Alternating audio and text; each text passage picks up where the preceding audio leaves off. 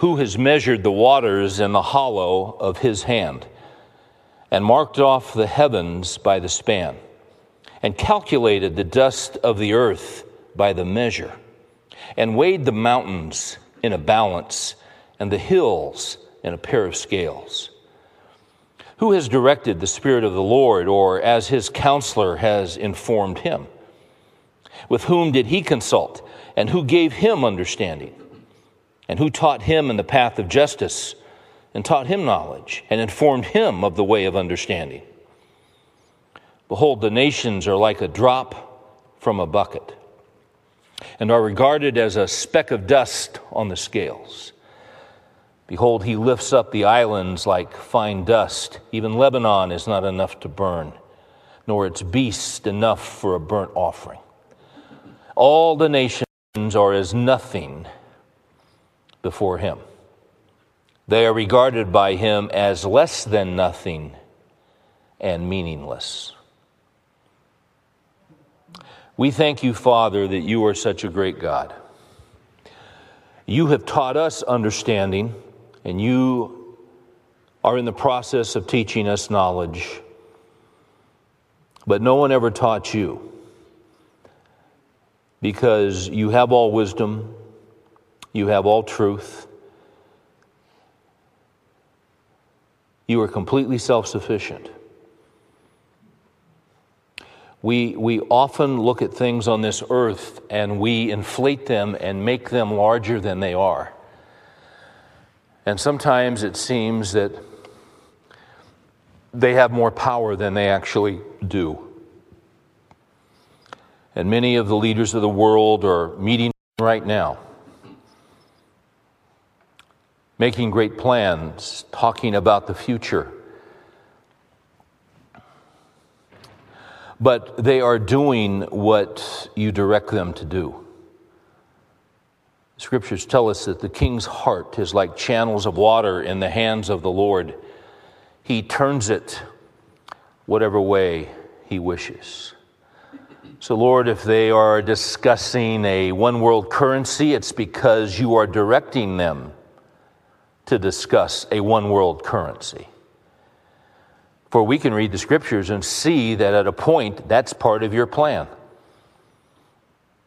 It concerns us. It alarms us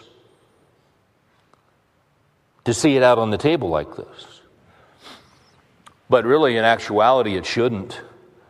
Because you are just simply working your plan, and they are just simply pawns on your chessboard, and you are putting them where you want them to be. You've raised them up, and when you're done with them, you set them down. It's so good to read your word. It's so good to be reminded of what is true. It gives us perspective. It gives us clarity. It gives us safety.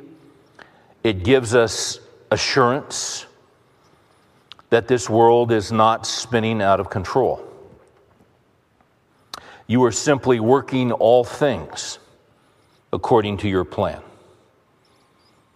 How grateful we are to know you. This is not because of what we have done or because we sought you. It's because you sought us out. We can take no glory in it. We can take no credit for it. We can only express gratitude that you have redeemed us and brought us into your family. We thank you, Lord, that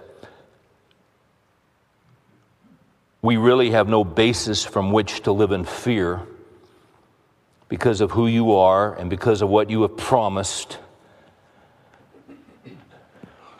As we continue to walk with you, we discover more and more of your faithfulness.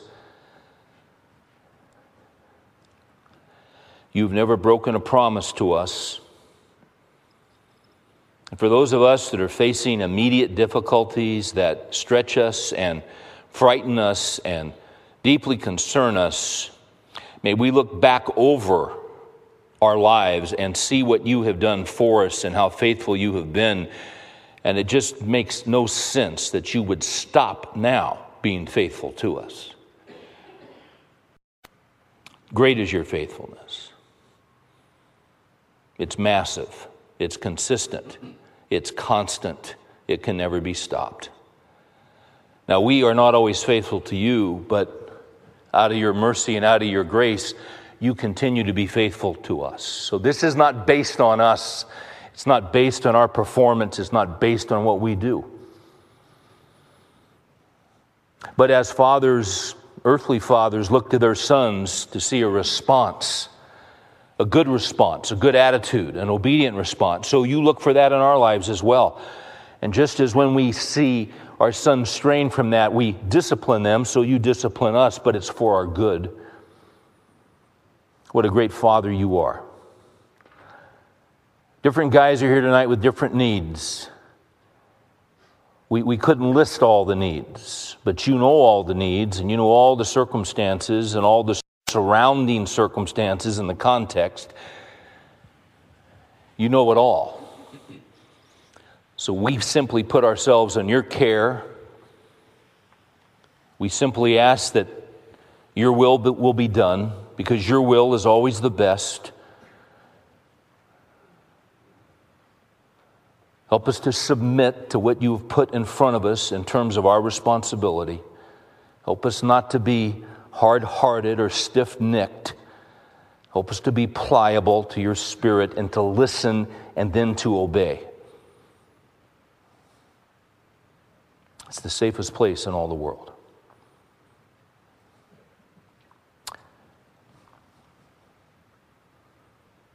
May the Spirit of God open our eyes, and may He teach us, and may He find open hearts as we look into your word tonight. And we would ask these things in Jesus' name. Amen.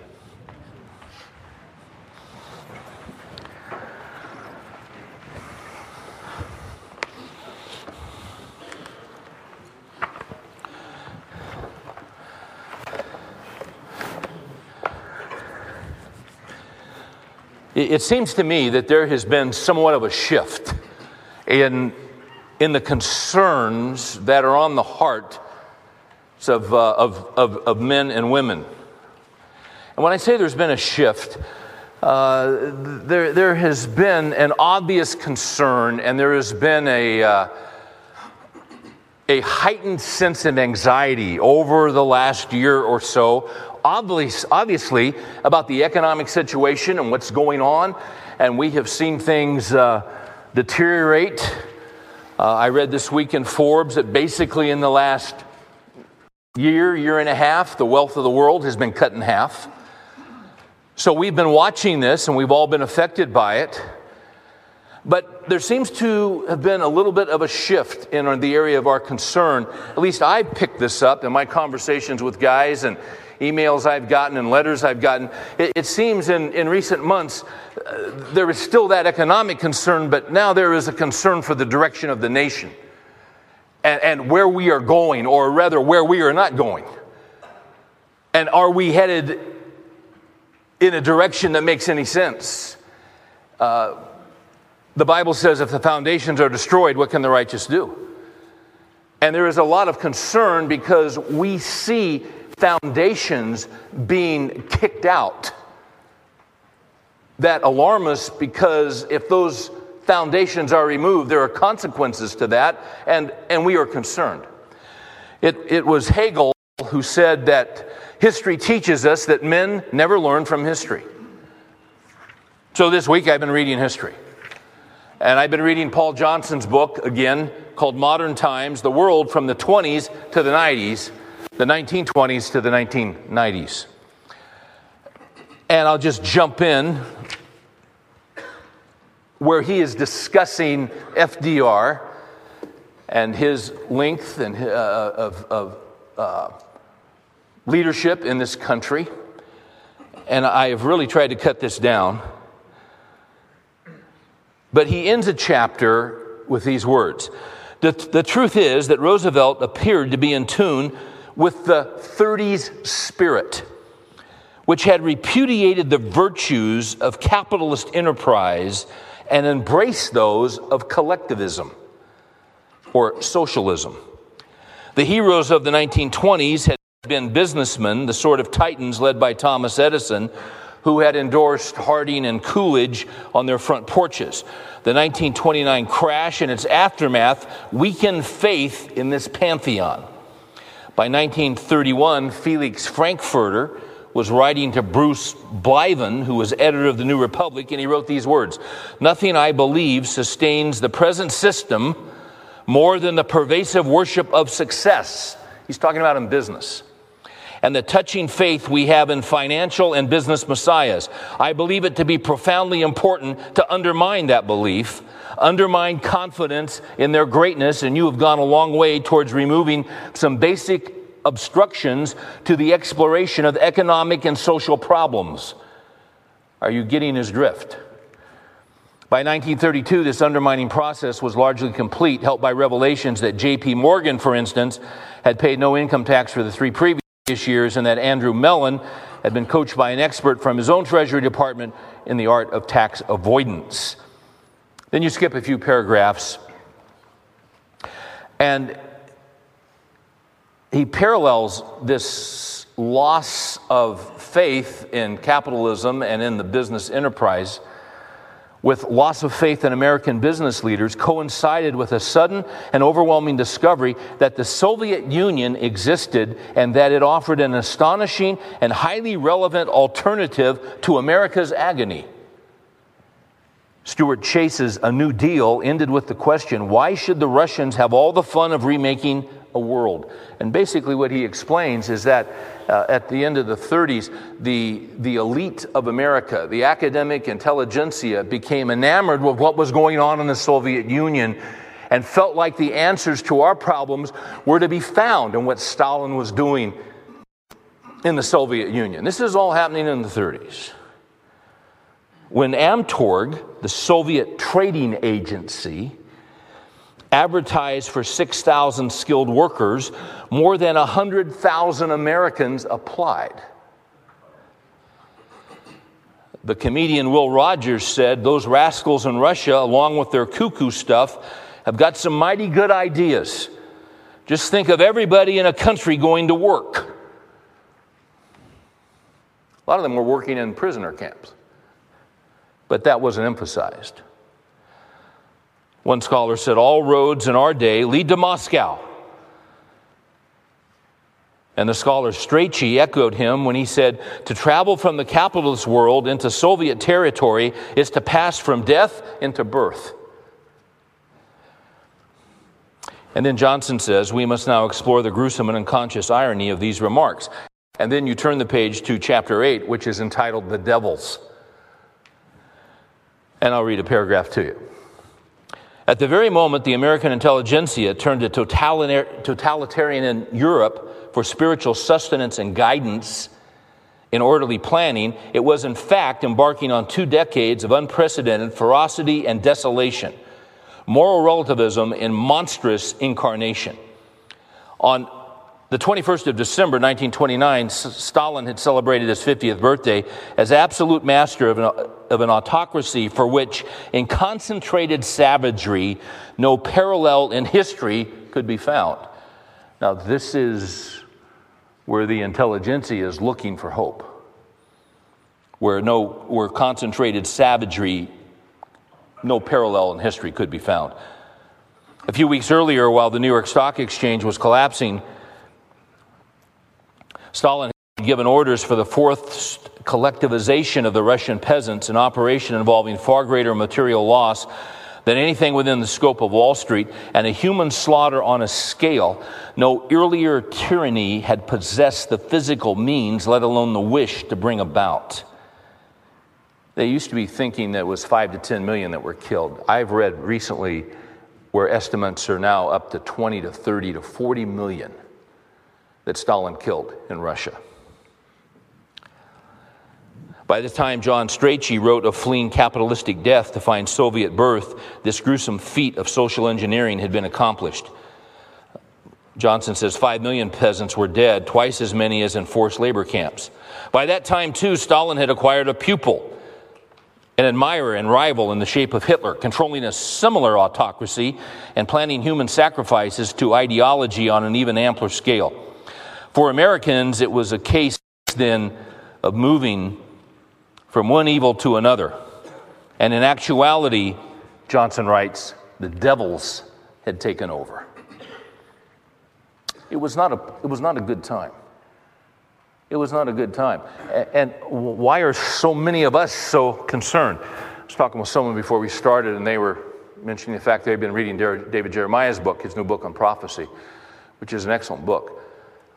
What in the world, what on earth is going to happen?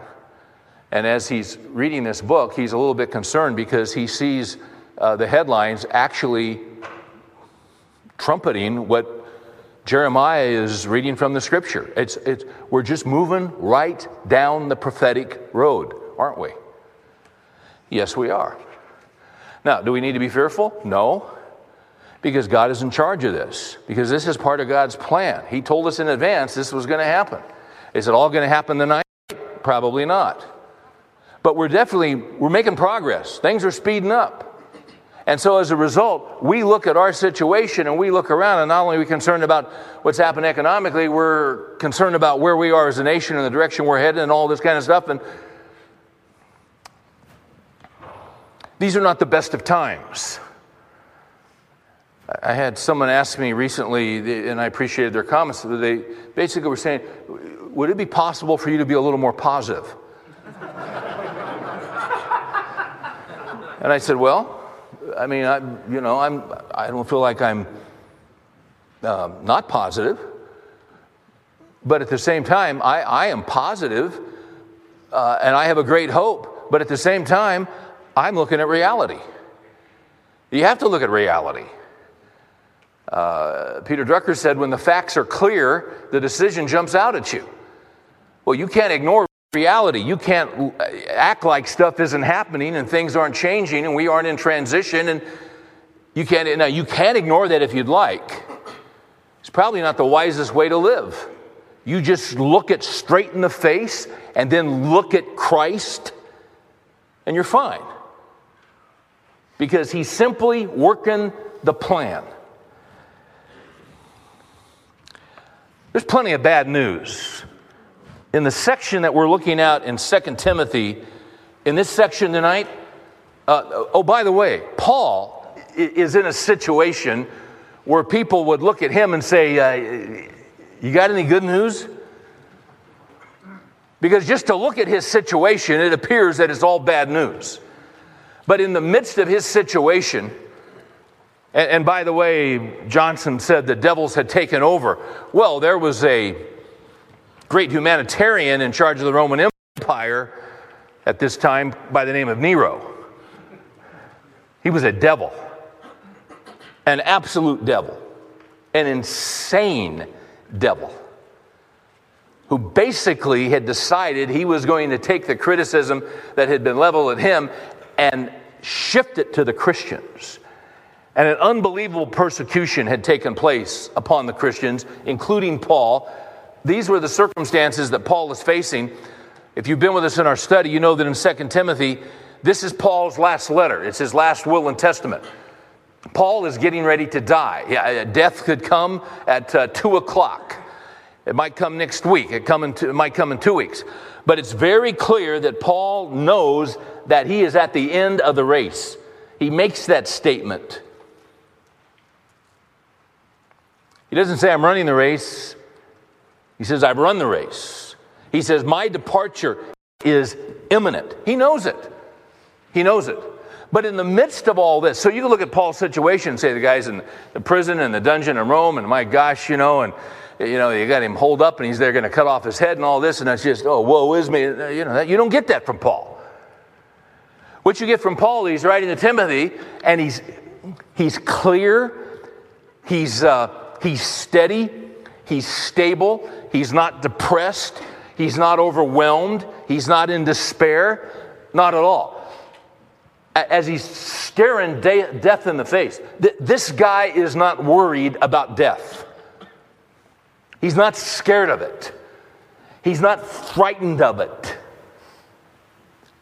He's not losing sleep at night over the fact that he might die the next day. It's really not an issue for him. In fact, before he had made the statement that really it would be better for him to depart. He'd felt this way for a long time. This guy wasn't afraid of dying. Are you? Your view of death says a lot about your spiritual condition and your belief in the truth of God's word and what it says about death. That's a fact. In this section that we're looking at tonight, and turn with me to 2 Timothy chapter 1, if you would. We'll pick it up in verse 8. In the midst of all this bad news, Nero's on the throne, Christians are being persecuted, this is going on, there's not a lot of free speech. The Christians aren't making appeals to the Supreme Court. There is no Supreme Court. The Christians are being set in pitch and then tied to lampposts and being lit as human torches to light the avenues of Rome. That's what's happening. It's bad news for Christians. But just to look at it. But in the midst of this, Paul keeps hammering away at the good news. The good news. The good news. He keeps talking about the gospel. And what is the gospel? The gospel is good news. And in our day, where we are concerned, and some of us are looking back at history and reading what happened in the 30s and all this, and we see things coming back again. And it's interesting because if you are a student of history, you know that history repeats itself, but people don't learn the lessons.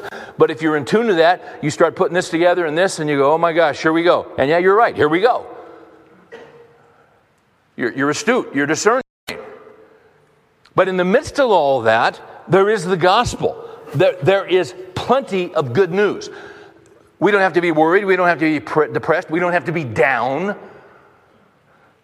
We just have to know our Bibles, and we have to live off the truth of God. It makes sense to me in this world to begin your day with the Word of God. It just makes sense to me. I learned that from my dad. And I try to do that every morning, and I did it this morning. And this morning, I had to kind of filter out some stuff that I had been reading, and I had to kind of cleanse it out, and I just had to go back and read truth and remind myself of what's going on. In 2 Timothy, he's given real clear instructions here to this young man to whom he's passing the baton. And he says in verse 8, he says, therefore, Timothy, do not be ashamed of the testimony of our Lord or of me, his prisoner. I think it's interesting, Paul would say that I'm his prisoner. He doesn't say I'm Nero's prisoner. He doesn't say I'm the prisoner of the Roman Empire. He says I am his prisoner because he is in charge of my life. I am here in this situation by his appointment and by his design. It is his will for me at this point in my life that I be in prison. And it is his will that my life is coming to an end. We're always trying to insulate ourselves. As I look around at what I'm hearing and seeing constantly, what I'm seeing is a false, counterfeit religion that's being pitched. I'm seeing a false gospel being pitched. Are you worried about the future? Well, then you put your trust in government. Are you worried about your car payment? Oh, we'll make your car payment. We don't have any money, but we'll make your car payment. Are you worried about your warranty, that extended warranty you paid for? Oh, well, now the government, we're going to guarantee that. Now, that makes me nervous. That doesn't encourage me at all. You know, the fact of the matter, all this stuff that is being offered to us is salvation. We are being offered a plan that saves us from the difficulties of life, that saves us from the hardships, that saves us from the unforeseen mishaps of life. You lose your job, we'll extend your unemployment benefits. This happens to you, we'll be your health care provider. This happens, we'll take this. It's government. It's a false gospel. God is your provider. He is Jehovah Jireh. God is your social security. Did you not know that? And by the way, if you're 40 and you're thinking one day you're going to get Social Security,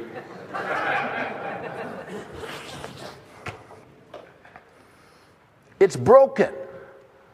The money's not there. It's not funded. It's a joke.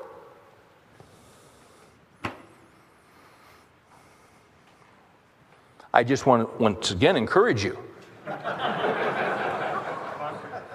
But see, they say, oh, we're going to do this, we're going to do this, we're going to do this. You're doing nothing.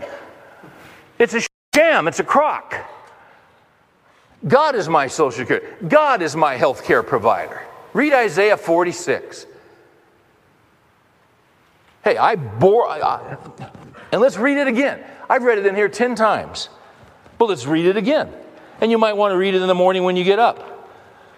Isaiah 46:3. Listen to me, O house of Jacob, and all the remnant of the house of Israel, you who have been born by me from birth and have been carried from the womb.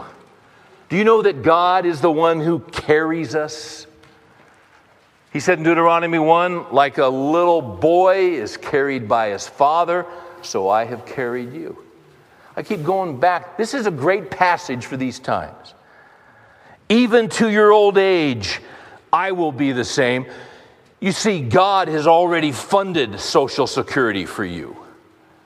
And no one has tapped into it. It's there. It's there. Even to your old age, I will be the same.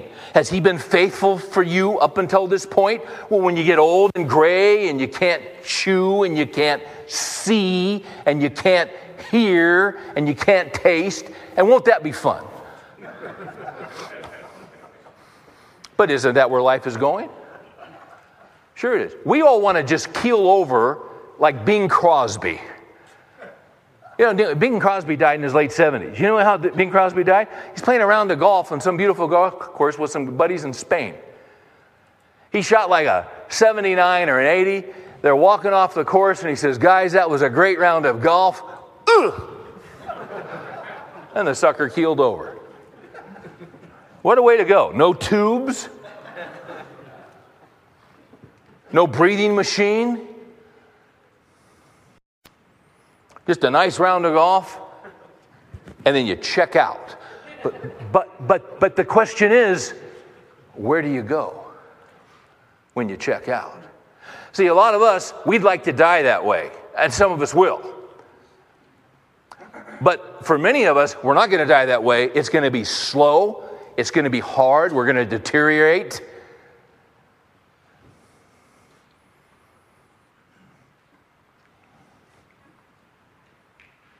As I told you what Franklin Graham said about his father, Billy. He said, my dad's always been prepared to die. He just wasn't prepared for old age. It's hard for a man like Billy Graham to be dealing with the issues he's dealing with right now. He's still in that body, but the body is broken down. He needs some shocks and struts, doesn't he? But it's just breaking down, you see? But God is faithful even there.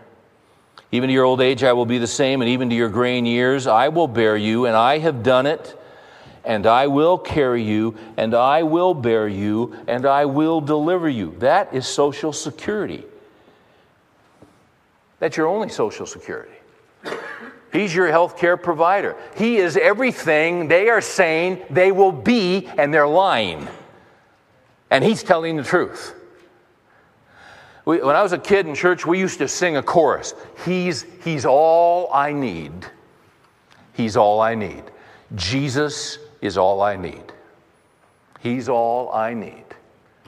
He's all I need. Jesus is all I need. That's pretty much the gospel. He's all you need.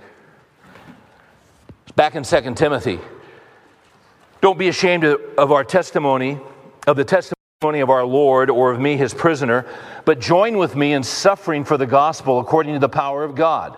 Did you catch that? Join with me in suffering for the gospel according to the power of God, who has saved us and called us with a holy calling, not according to our works, but according to his own purpose and grace, which was granted to us in Christ Jesus from all eternity, but now has been revealed by the appearing of our Savior, Christ Jesus, who abolished death and brought life and immortality to light through the gospel, for which I was appointed a preacher and an apostle and a teacher. I'm going to tell you something. There's a lot of good news in there. A whole bunch. So let's unpack it, okay? And let me check my watch. All right, Lou, you got the time stuff going? You haven't held up the first one. That's really good. Okay.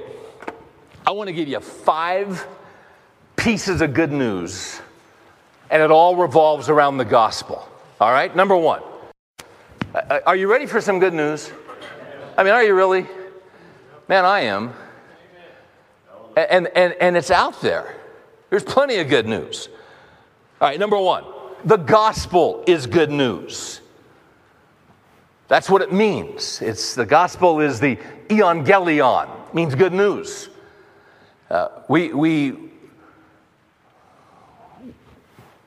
We preach the gospel. We preach the euangelion. We preach the evangel. Evangelism is the good news. The good news about what? That Christ is God and that Christ is the Savior. Someone once asked Francis Schaeffer if he had an hour on an airplane to talk to someone about Christ and share with them the plan of salvation, how would he do it if he had an hour? And Schaeffer said, if I had an hour to tell someone about Christ and the good news, I would spend the first 45 to 50 minutes telling them the bad news. I think that's brilliant. Schaeffer said, we are too quick to tell people the good news when they don't understand the bad news. The bad news is that you're a sinner and I'm a sinner. The whole world is caught up in sin. For all have sinned and come short of the glory of God. That means you can't light enough candles at Mass to get saved. That means that you can't crawl on your knees up the steps of a cathedral somewhere to have God forgive you. You're a sinner. You're lost in your sin. Oh, and by the way, you have no interest in changing your condition unless He works in your life and brings you to Him.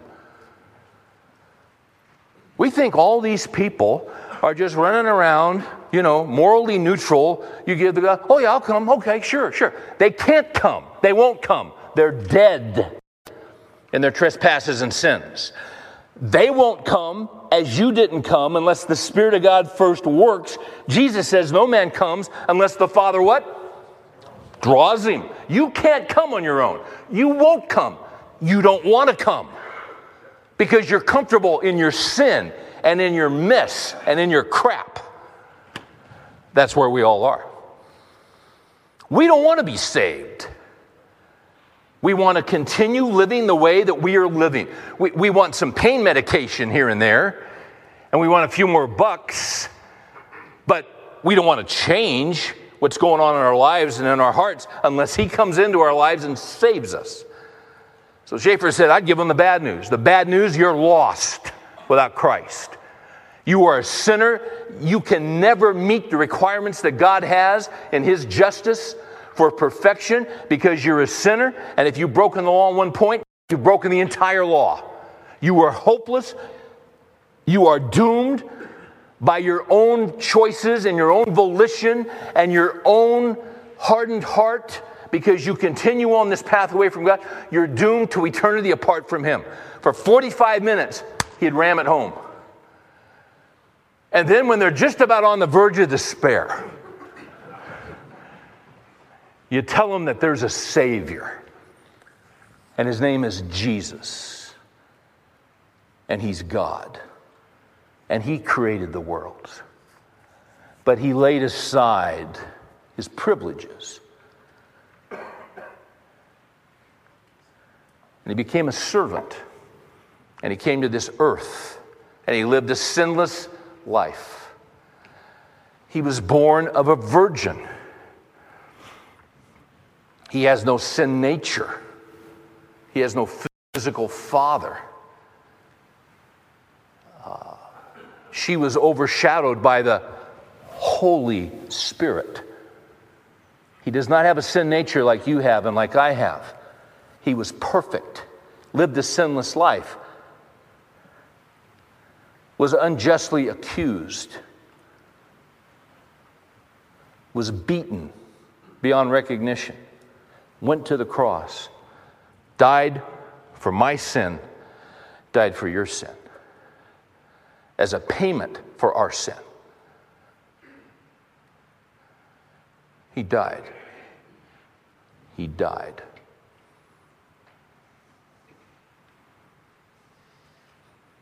And 3 days later, they went to the tomb, and he was gone. And then he started appearing to them. And they just couldn't believe it. It was the greatest, it was the greatest thing in all the world. The absolute greatest thing in all the world. And they started telling one another, and they said, yeah, the Lord appeared, and Thomas said, come on, give me a break. Unless I touch his hands, feel the wound in his side, and it wasn't too long before Jesus shows up. Hey, Thomas, come here, pal. Feel that. He appeared to over 500 brethren at one time. Isn't that amazing? And over the years, that's always been attacked. Oh, he really didn't die. It was, he just swooned. Yeah. Well, let us beat you like that. And let us hang you on a cross like that. And let us do to you what they did to him. And let's see you swoon. He didn't swoon. He died. He died. Oh, well, there was a conspiracy. I love what Colson said years ago. He says, yeah, they often say the resurrection is a conspiracy. He says, you want to talk conspiracy? He says, I know a little bit about conspiracies. He says, the problem with conspiracies is a bunch of guys get together and they say, all right, everybody, you got it? All right, we're all going to say this, right? Right.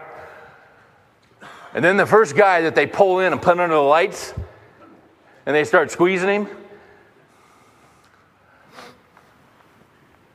and they start working on his shoulder. They get a chiropractor and start working on his shoulder without pain meds. The guy's going to break. Especially if he can turn state's evidence. He can work a deal. No jail time. That's the problem with conspiracy. Somebody always breaks.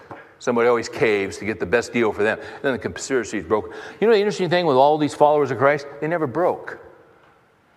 They didn't break. Because it was real.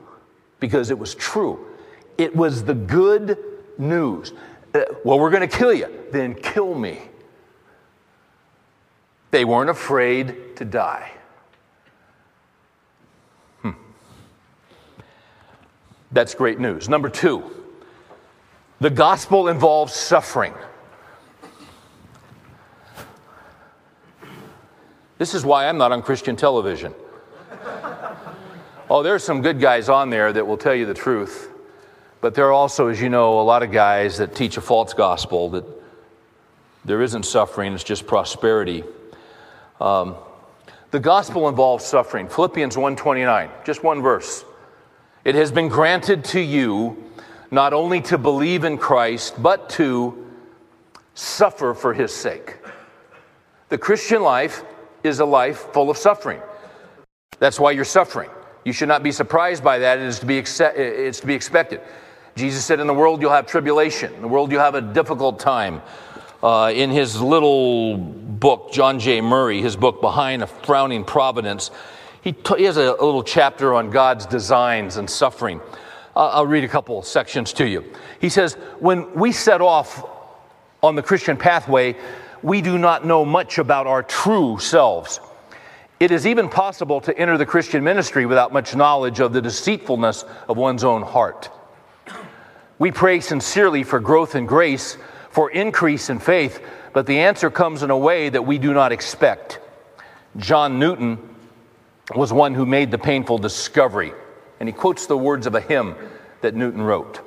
I asked the Lord that I might grow in faith and love and every grace, might more of his salvation know, and seek more earnestly his face. 'Twas he who taught me thus to pray, and he, I trust, has answered prayer, but it has been in such a way as almost drove me to despair. I hope that in some favored hour at once he'd answer my request, and by his love's constraining power subdue my sins and give me rest. Instead of this, he made me feel the hidden evils of my heart. And let the angry powers of hell assault my soul in every part. That's suffering. Why? Because sin dwells within us.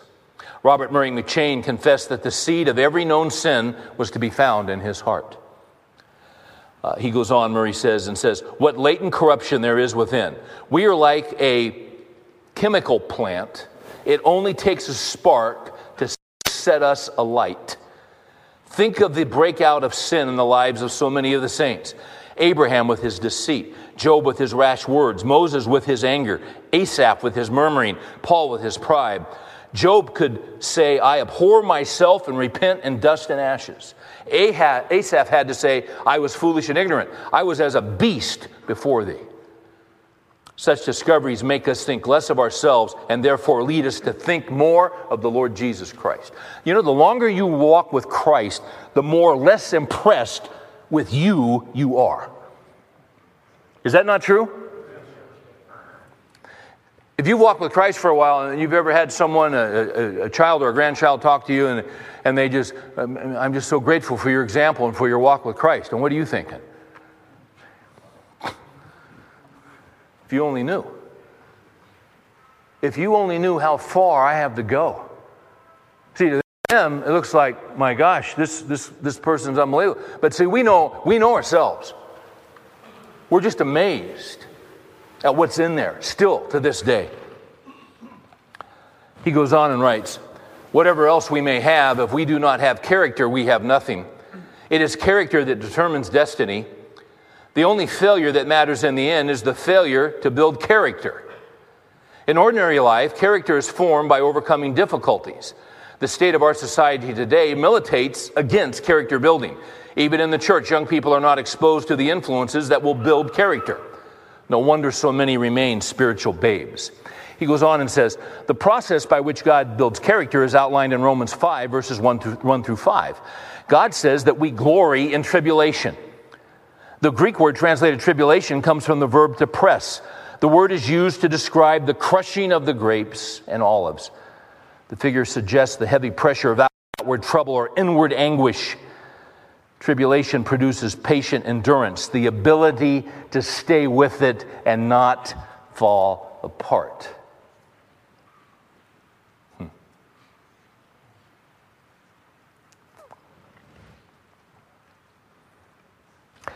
Jesus was in the Garden of Gethsemane.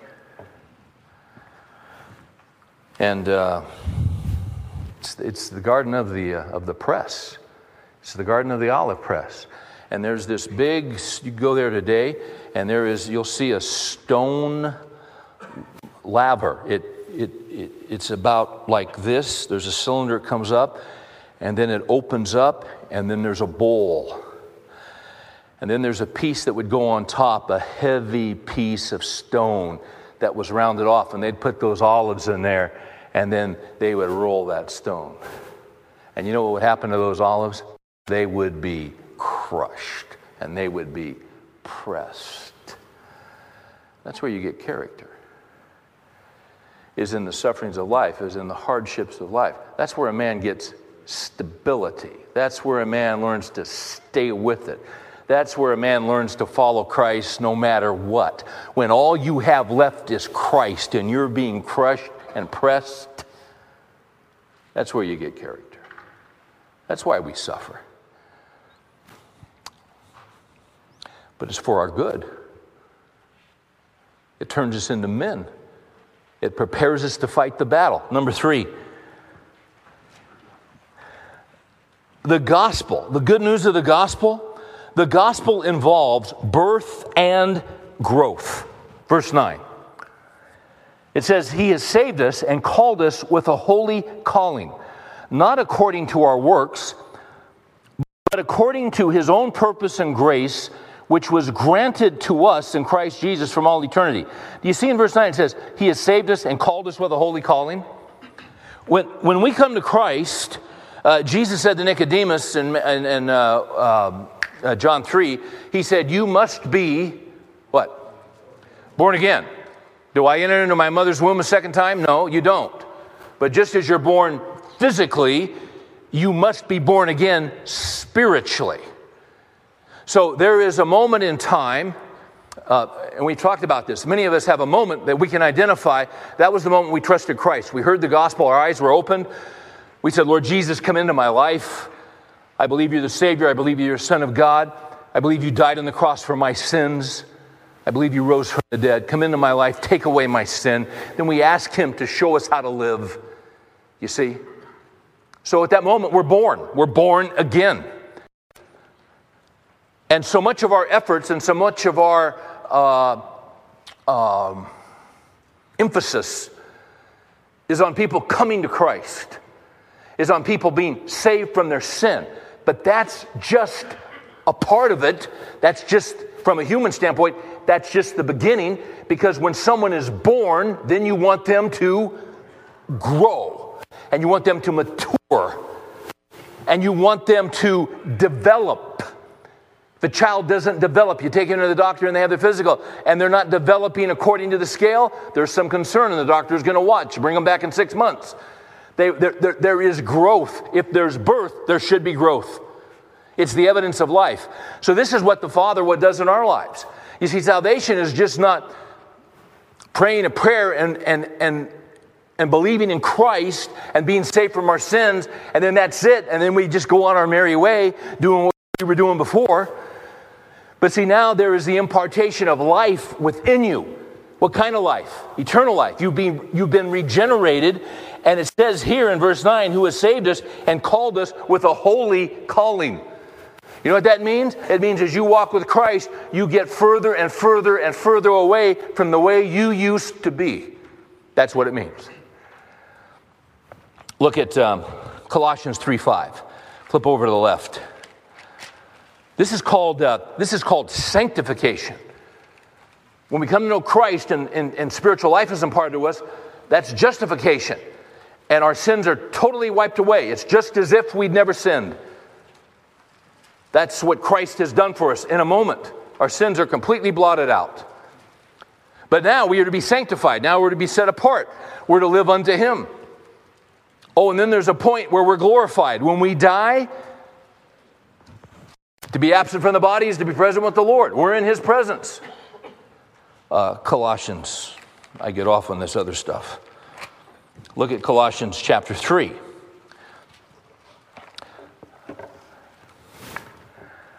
Verse 3. For you have died and your life is hidden with Christ in God. When Christ, who is our life, is revealed, then you also will be revealed with Him in glory. That's down the road. For consider the members of your earthly body as dead to immorality, impurity, passion, evil desire, and greed, which amounts to idolatry. See, before we come to Christ, we're not dead to that stuff, we're alive to that stuff. Hey, let's party. What are you doing tonight? Let's party. What does that mean? Immorality, impurity, passion, evil desire, greed, it's idolatry. But see, no longer. For it is because of these things that the wrath of God will come upon the sons of disobedience. And in them you also once walked, but not anymore, when you were living in them. But now you also put them aside, anger, wrath, malice, slander, abusive speech from your mouth. So you come to Christ, and within 2 to 3 weeks, this stuff should all be gone.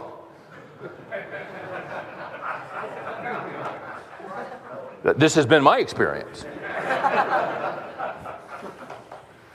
There was a teaching in Methodism called sinless perfectionism. And one time a lady came up to C.H. Spurgeon. She said, Mr. Spurgeon, I haven't sinned in 10 years. And he said, oh, you must be very proud. And she said, I am.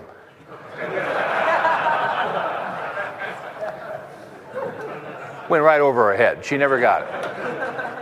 Now, it doesn't go away in 2 or 3 weeks. You're going to be fighting this till the day you die. But we should be growing in grace.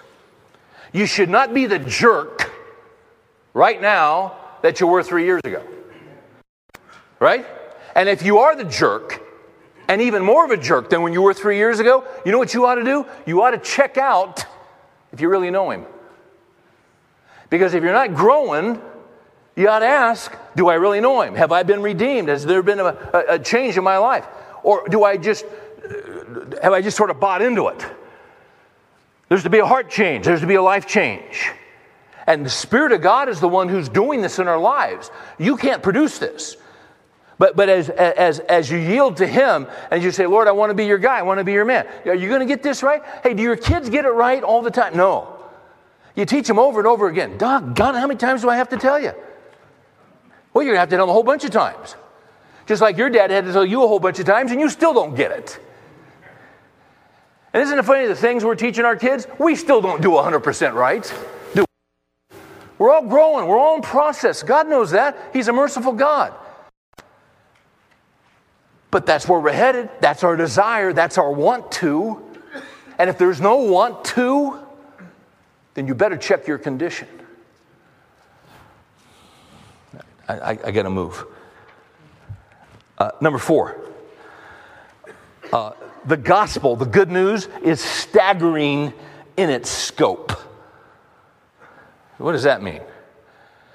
Well, it's verse 9, back there, where he makes the statement. I want to get it exactly right. He saved us and called us with a holy calling, not according to our works, but according to His own purpose and grace, which was granted to us in Christ Jesus from all eternity. You know what from all eternity means? Before the ages began. You know why you're a Christian? This is staggering. You want to know why you're a Christian? I had a guy one time write me this long letter about why it was so important for water baptism. And water baptism is important. It's the first step in discipleship and following Christ. But he kept he was giving me this whole thing. He was letting me know, because he'd heard me speak. He was very concerned, because I was not teaching that in order to have your sins forgiven, you had to be baptized in water. If you are not baptized in water, you are not saved. So he's writing me this long letter, and I wrote him back and said, thank you very much for taking the time.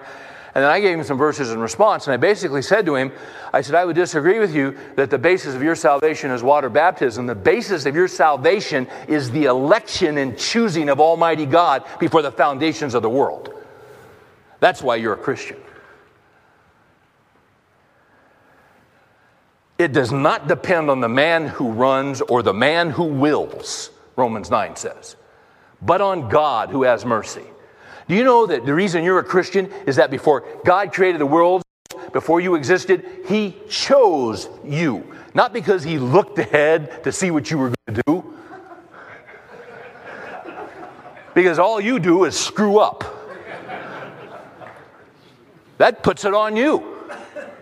You're not the Savior. He's the Savior. The whole world was locked up in sin. And you know what He did before the foundation of the world? Read your Bible. Read Romans 9. And I don't like Romans 9. You ought to love it. You ought to love it and thank God for it. And say, amazing grace that saved a wretch like me. You should never get over the grace of God, that He chose you before the foundation of the world. Well, why didn't He choose that? We don't know. I don't know. But that He chose me, there's no explanation that I can. It's just staggering. It's amazing. Because that's not right. Paul deals with that in Romans 9. It is right. The pottery doesn't say to the potter, hey, why'd you make me like this, pal? Why'd you make me into a bowl instead of a cup? You don't do that. Read Ephesians 1.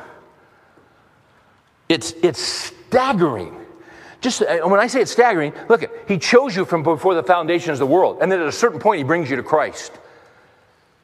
So you're saved from your sin at a certain point. Why? Because before the foundation of the world, He chose you. Ephesians 2:8, for by grace you've been saved through faith, that not of yourselves. It's the gift of God. My gosh, what a gift. Not as a result of works that any man should boast. And then it says this, for we are his workmanship, created in Christ Jesus for good works, which God prepared beforehand that we might walk in them. Listen, before the foundation of the world, he chose you at a certain moment in time. Jesus said, all that the Father has given me will come. It's irresistible grace. And by the way, you would be an idiot to resist it. But you can't resist it. All that the Father has given me will come. You did not choose me, but I chose you and appointed you that you might go forth and bear fruit and that your fruit would remain. Those are the good works. So before the foundation, he chose you. And then at a certain moment in time, he brought you to Christ and he saved you from your sin. But that's not all of it. You see, you're his workmanship, created in Christ Jesus. Yeah, he saved you in evangelism and all that. Yeah, that's really important. But see, that's the birth. But see, you're his workmanship. He's birthed you. And I'm drawing a blank because I'm looking at Lou. I got 5 minutes. Thanks, Lou. I'm going to ignore it, but I got it. We are his workmanship, created in Christ Jesus for good works. That's your whole life. That's your whole time in the earth. We are his workmanship, created in Christ Jesus for good works, which God prepared before you were ever born, that you might walk in them. This is unbelievable. He's not only saved you, he chose you the moment you would come to him. And then you see, he's doing all this work in your life and developing. You say, hey, I'm still struggling with pornography and all this. That's part of the process. You know what? Guys who struggle with pornography can find victory. You can overcome that as you get with other brothers and all that. Then down the road, you can be ministering to guys as you're set free.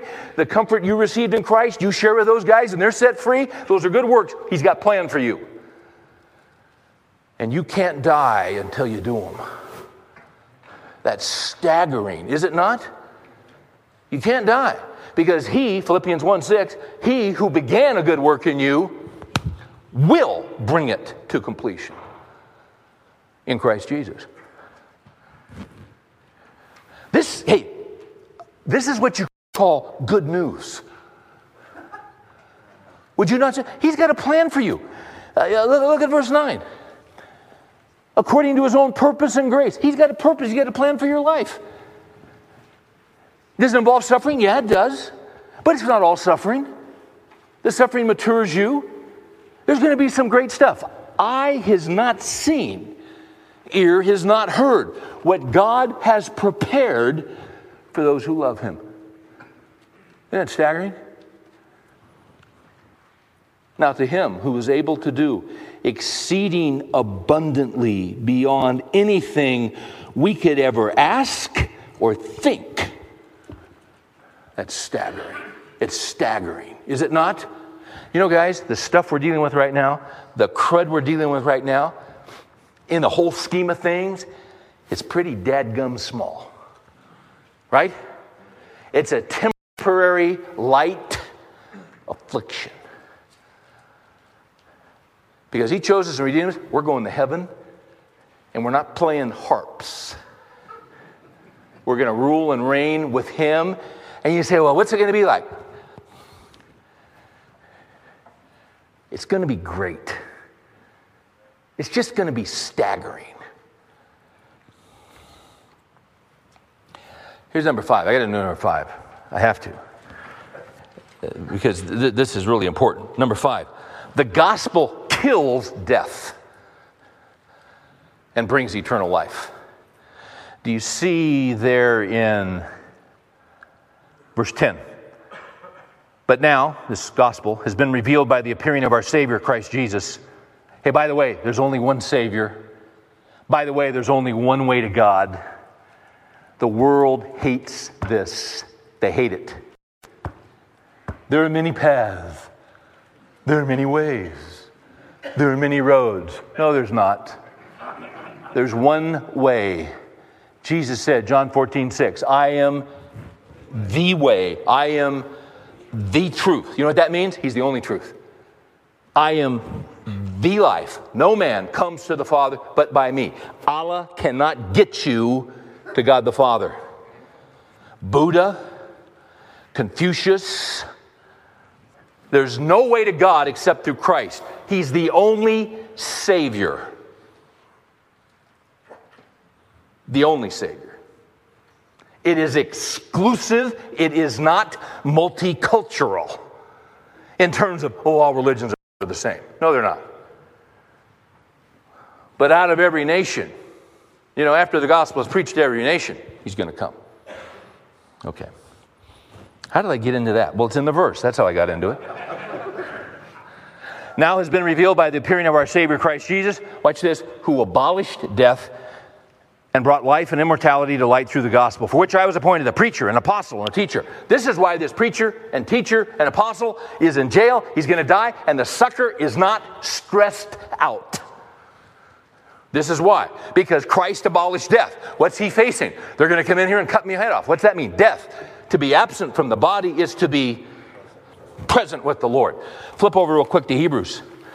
Look at what Christ did. Just go to your right. You'll find it. This is what the gospel does. In Hebrews chapter 1, actually 2, verse 14, it says, therefore, since the children share in flesh and blood, he himself also partook of the same, meaning Jesus, that through, watch this is unbelievable, that through death he might render powerless him who had the power of death, that is the devil, and might free those who through fear of death were subject to slavery all their lives. All this stuff, all this stuff that's going on. Oh, we want to bail out. We want the economy. We lose our job. We want this. I want to make my car payment. They're trying to, what they're trying to do? They're trying to save us from pain, from difficulty. The greatest pain, the greatest difficulty is death. And only Jesus can set you free from being a slave to the fear of death. He abolished it. He killed it. John Owen wrote a book called The Death of Death in the Death of Christ. He killed it. So if you believe in Christ, even though you die, yet shall you live. The moment you take your last breath is the greatest transition of your life. Because your next conscious thought will be in the presence of Christ. And all of your questions will be answered.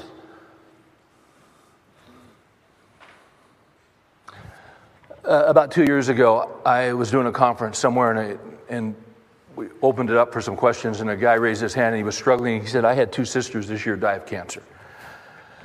We were very, very close. And it was really, the guy broke up. He had tears in his eyes, and he said, I asked God to heal my sisters. I asked God to heal them. And he broke up, and he said, why did God not heal my sisters? And I said to him, may I ask you a question? I said, did your sisters know Christ? And he said, yes. I said, he did heal them. He did heal them. Did he not heal them? Well, they died. Yes, they did, and he healed them. Do you dictate to God how he heals? Would your sisters want to come back? No. I needed, you got to be real gentle with someone in this condition, but you need to be very careful here that you're not dictating to God. He did heal them, just not in the way that you had planned. And see, even in your sorrow, that's great news, because it's the gospel. We are the most blessed men on the face of the earth. If you have never trusted Christ alone for the forgiveness of your sins, if you've never asked him to come into your life, if you've never said, Lord Jesus, I believe that you're God, and I believe that you exist, and I believe that you rose from the dead. I don't understand all this, but I believe in you and I need you in my life. Would you come into my life? He will. And it's the greatest thing in all the world. Let's pray. We thank you, Father, for the gospel, for the good news. Yeah, we got all this stuff going on, all this nonsense, all this foolishness around us. They're going to fix this. They're going to do this. You laugh. You just laugh. Psalm 2. You just look at these guys and you laugh. and you are working your plan. And I think of what Colossians says in the opening verses, that the gospel is constantly increasing and growing. All over the world, you're bringing people to know the Savior. All over the world, you're bringing them to know Him. Because they've trusted in those other things. They've trusted in government. They've trusted in rulers. They've trusted in this, and they trusted in that, and they are always disappointed, but they've come to trust in Christ. And this stuff is true, and it's real. And there's a power in it that sustains us even in the midst of suffering, so that we don't break down and cut and run when we want to. It sustains us. For the guys who are really struggling and discouraged, sustain them with the power of the Holy Spirit to stand fast at their appointed position and serve you. Because soon, and very soon, we are going to see the King. In His name we pray. Amen.